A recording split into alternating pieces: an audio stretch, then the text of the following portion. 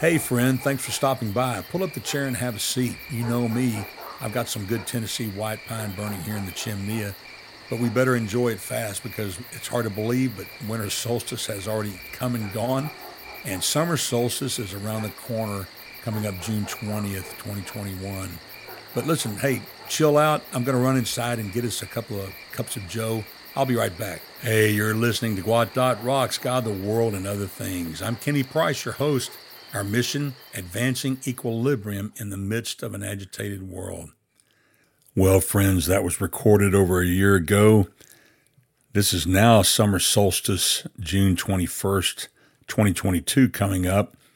And the good news is that we've made it through another year and things were bad, but it's not as bad as they could have been.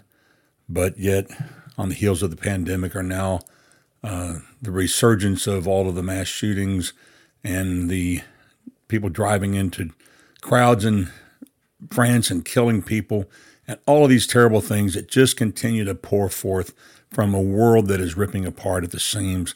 But my friend, I've got good news to tell you in the same way that we made it through the past 2.5 years of absolute disaster, that this is the time for greatness for the people of God. And I want you to listen.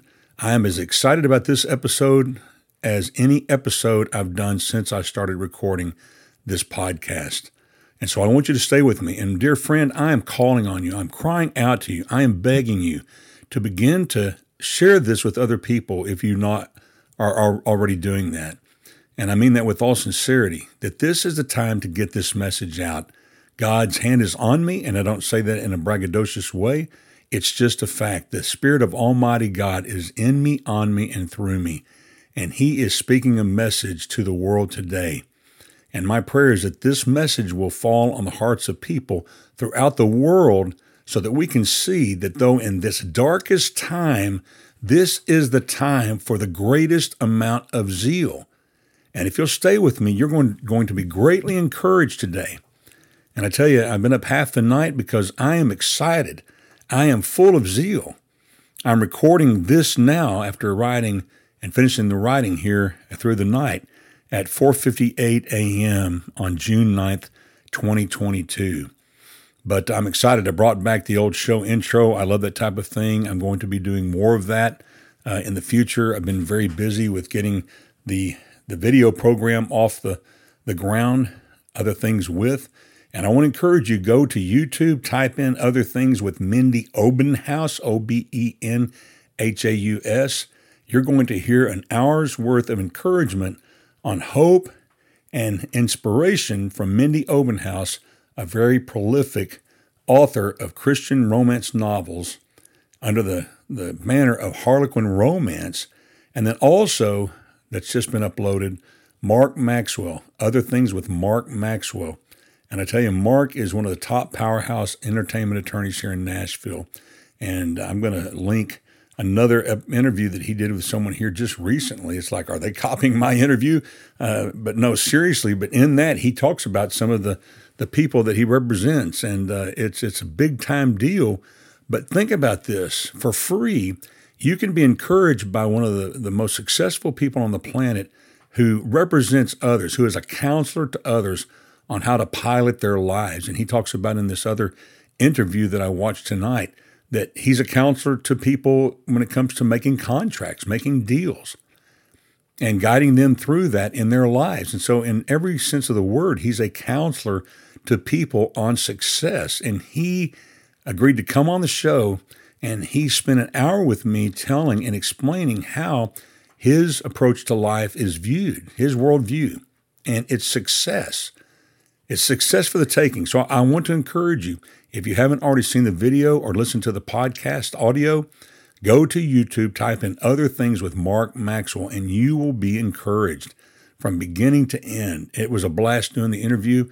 I look forward to having Mindy and Mark both on the show again, and I'm getting more relaxed and comfortable with it, and it's an exciting time. But this is Season 10, Episode 212. The title, Get on Board the Zeal Train. Revelation 3:19, which I covered in the Revelation series, but it is a commandment that says, be zealous. The subtitle of this is Empowering Encouragement Now, number 23. This darkest time is the time for the greatest zeal.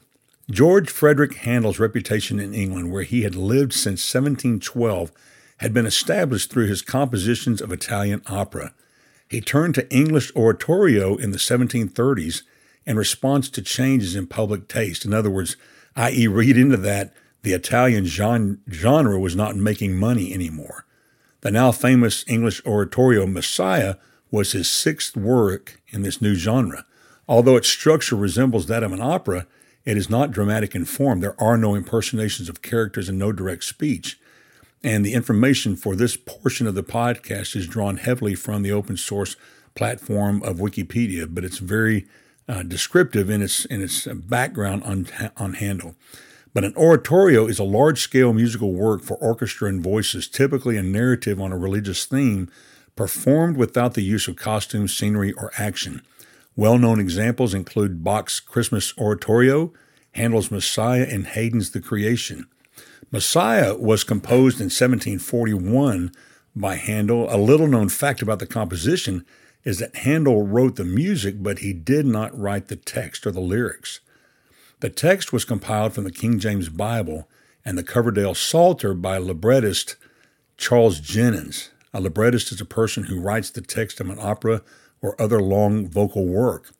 Jennens had worked with Handel previously on a few projects. As revenue from his Italian operas decreased, Handel became increasingly dependent on private funding for his work, which Jennens helped fund from wealth he derived from his family holdings of land and properties. In July 1741, Jennens sent Handel a new libretto for an oratorio. In a letter dated July 10th to his friend Edward Holdsworth, Jennens wrote, "I hope Handel will lay out his whole genius and skill upon it, that the composition may excel all his former compositions. As the subject excels every other subject, the subject is Messiah."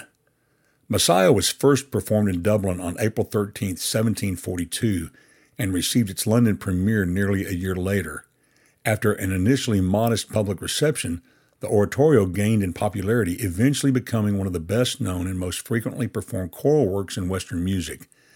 Jennens' text is an extended reflection on Jesus as the Messiah called Christ. The text begins in part 1 with prophecies by Isaiah and others, and moves to the Annunciation to the shepherds, the only scene taken from the Gospels. In part 2, Handel concentrates on the passion of Jesus and ends with the Hallelujah chorus. Now keep in mind that the Hallelujah chorus comes after the passion of the Christ, before the glorification and the resurrection of Christ from the dead. In part 3, he covers the resurrection of the dead and Christ's glorification in heaven. Jennens, a devout Anglican and believer in scriptural authority, zealously intended to challenge advocates of deism who rejected the doctrine of divine intervention in human affairs. The Hebrew word for zeal is kenah. This verb expresses a very strong emotion whereby some quality or possession of the object is desired by the subject. It is a jealousy that expresses God's arduous love, a passionate, consuming zeal focused on God that results in the doing of His will and the maintaining of His honor in the face of the ungodly acts of men and nations. The godly, especially Messiah, are consumed, therefore, by an ardor jealousy to exalt God by maintaining purity of worship and purity of obedience respecting the whole of God's Word. Handel's Messiah is Handel and Jennens' magnum opus and one of the greatest symphonic and choral pieces ever written. An examination of the text by Jennens will reveal several things. For just a moment, let's dissect Jennens' genius. First of all, look at the word hallelujah. It's used 39 times. I think it's interesting to note, and I'm not sure that it was planned this way, but it is interesting to note that for every lash of the cat of nine tails that Jesus took for your sin and my sin, Jennens writes the word hallelujah. The word is used 39 times. The word hallelujah is actually a compound word made up of the Hebrew word halal, which means to be boastful or praise, and Yah, an abbreviated form of the word Yahweh. You may remember a singer named James Ingram who, with Michael McDonald, had the famous hit Yah Mo Be There, which means Yahweh will be there, God will be there. But the root of the word halal means to shine, like the sun. and then extrapolated into the Hebrew form, which expands into the meaning to be boastful or praise. The admonition to praise the Lord found in several Psalms is a commandment because the God of all creation is worthy of glory.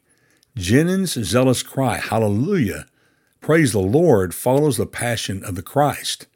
After coming face to face with the suffering and crucifixion of Jesus for our sin, the response by Jennings is "Praise the Lord." This is the unbridled response of someone who has experienced freedom and release from sin by the stripes of Jesus Christ, for the Bible says that by his stripes we are healed. It's a bold public commandment to praise the Lord, to shine the spotlight on Jesus the Messiah. The second thing, the concept of the Lord God omnipotent reigneth, that God reigns. He uses the term reign 7 times. The phrase forever and ever he uses 6 times. So he's driving home not only the point that we should be commanded, that we should be inspired to praise the Lord, to give him the honor and glory that is due him, to shine the spotlight on him, but that we are reminded over and over and over that the Lord God, in all of his strength, omnipotent, that he reigns. And the third thing, that 6 times he uses the phrase King of Kings and Lord of Lords. So against the backdrop of deism, which he was dealing with in his day, that he is to say that no, Jesus is the King of Kings and Lord of Lords. The Messiah is the King of Kings and Lord of Lords. And right in the middle of the song is this glaring phrase. And folks, this is the pivot point of the entire song. The declaration of all the so what of this bombastic and repetitious praise, celebration, and declaration is this: the kingdom of this world is become the kingdom of our Lord and of his Christ and of his Christ. That the devil did not win with the crucifixion. Jesus overcame sin on the cross. Jesus is the victor. And because of his eternal vanquish of sin and the devil, we can shout his praise. We can shine the movie premiere spotlight on him. He is worthy. And folks, the fact is that Christ is here and he is with us. Friend, the fact that the kingdoms of this world have become the kingdoms of our Lord means God came home to earth and made his residence here. And against the lie of deism that says God is like an eternal watchmaker who set the world in motion with all the gears and jewels to keep it ticking, with no daily involvement in the affairs and cares of humans, it says no. God now says, cast all your cares on him because he cares for you. The Messiah has come. God is in control. This is his world. This is his kingdom. This world is the kingdom of Jesus, the Messiah. This earth-shattering truth that Jennings drives home should compel us to be filled with zeal to see souls converted, to place the royal diadem of obedient lives upon the head of our Savior, and see his throne lifted high.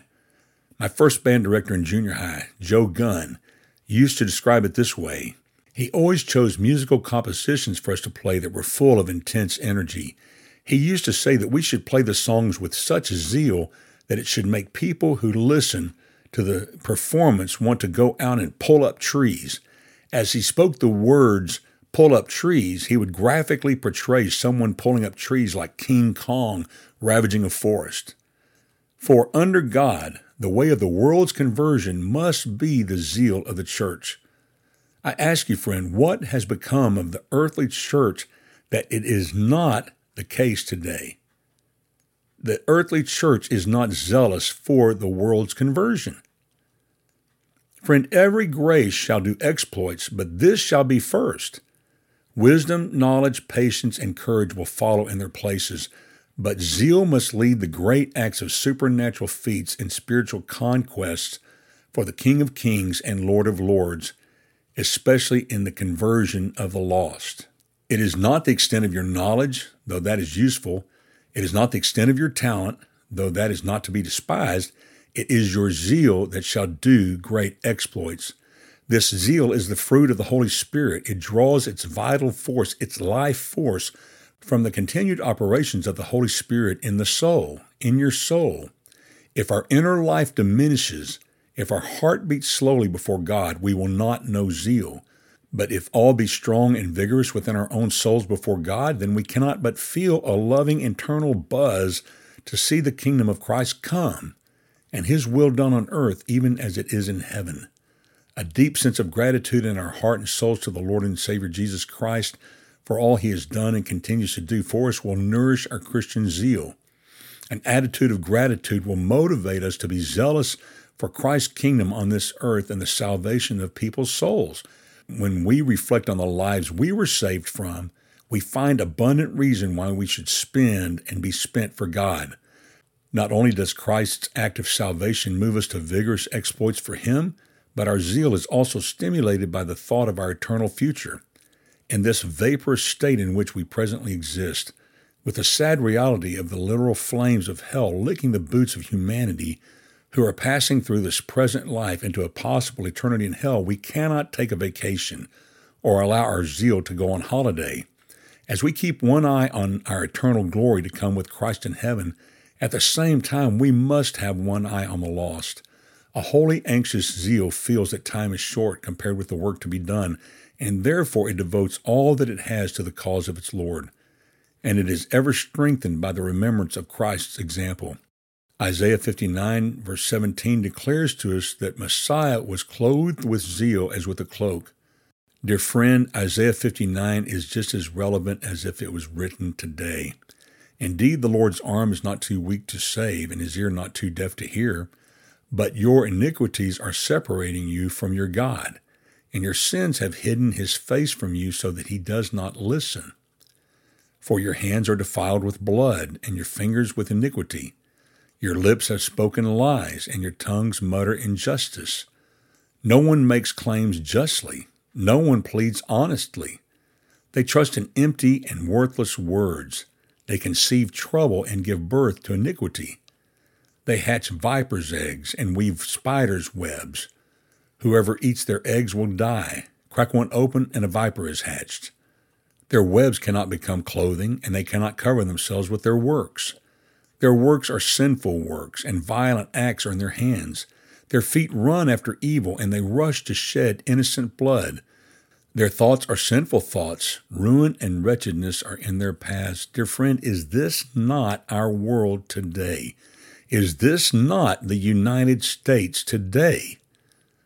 Today, they have not known the path of peace, and there is no justice in their ways. They have made their roads crooked. No one who walks on them will know peace. Therefore, justice is far from us, and righteousness does not reach us. We hope for light, but there is darkness, for brightness, but we live in the night. We grope along a wall like the blind. We grope like those without eyes. We stumble at noon as though it were twilight. We are like the dead among those who are wealthy. We growl like bears and moan like doves. We hope for justice, but there is none. For salvation, but it is far from us. For our transgressions have multiplied before you. Now this is now turning our attention to God. For our transgressions have multiplied before you, and our sins testify against us. For our transgressions are with us, and we know our iniquities. Transgression and deception against the Lord, turning away from following our God, speaking oppression and revolt. For our transgressions are with us, and we know our iniquities. Now in verse 13, Isaiah gives us what these iniquities are, what these transgressions are. In verse 13, transgression and deception against the Lord, turning away from following God, speaking oppression and revolt, conceiving and uttering lying words from the heart. Justice is turned back, and righteousness stands far off. For truth has stumbled in the public square, and honesty cannot enter. Listen, dear friend, verse 14, the second half says, for truth has stumbled in the public square, and honesty cannot enter. Verse 15, truth is missing, and whoever turns from evil is plundered. The Lord saw that there was no justice, and he was offended. Dear friend, mark it down right now that across this globe, we are seeing that everyone has turned from evil is plundered. So those who are seeking to do good are being harmed. So it goes on to say, the Lord saw there was no justice, and he was offended. He saw that there was no man. He was amazed that there was no one interceding. So And friend, this is the pivot point. So his own arm brought salvation, and his own righteousness supported him. Verse 17, this is key. He put on righteousness as body armor and a helmet of salvation on his head. He put on garments of vengeance for clothing, and he wrapped himself in zeal as in a cloak. So friend, against all of this darkness, against all of this injustice, against all of this lying, against all of this sin, that God is moved to action. He is zealous for his creation. He is zealous for his word, and he is zealous for his people, and he is zealous for people that he loves, that he sent Jesus to die for their sin. And so God is moved into action. And dear friend, right now you can mark it down against this backdrop of massive darkness that has overflooded the world, that God is zealous and he is moving into action. He moved into action through the salvation of Jesus Christ, but he is moving into action now. He is not idle. He is sidelined. He is moving as we speak. We are going to see the hand of Almighty God work in such magnificent ways across this planet that it's going to boggle your mind.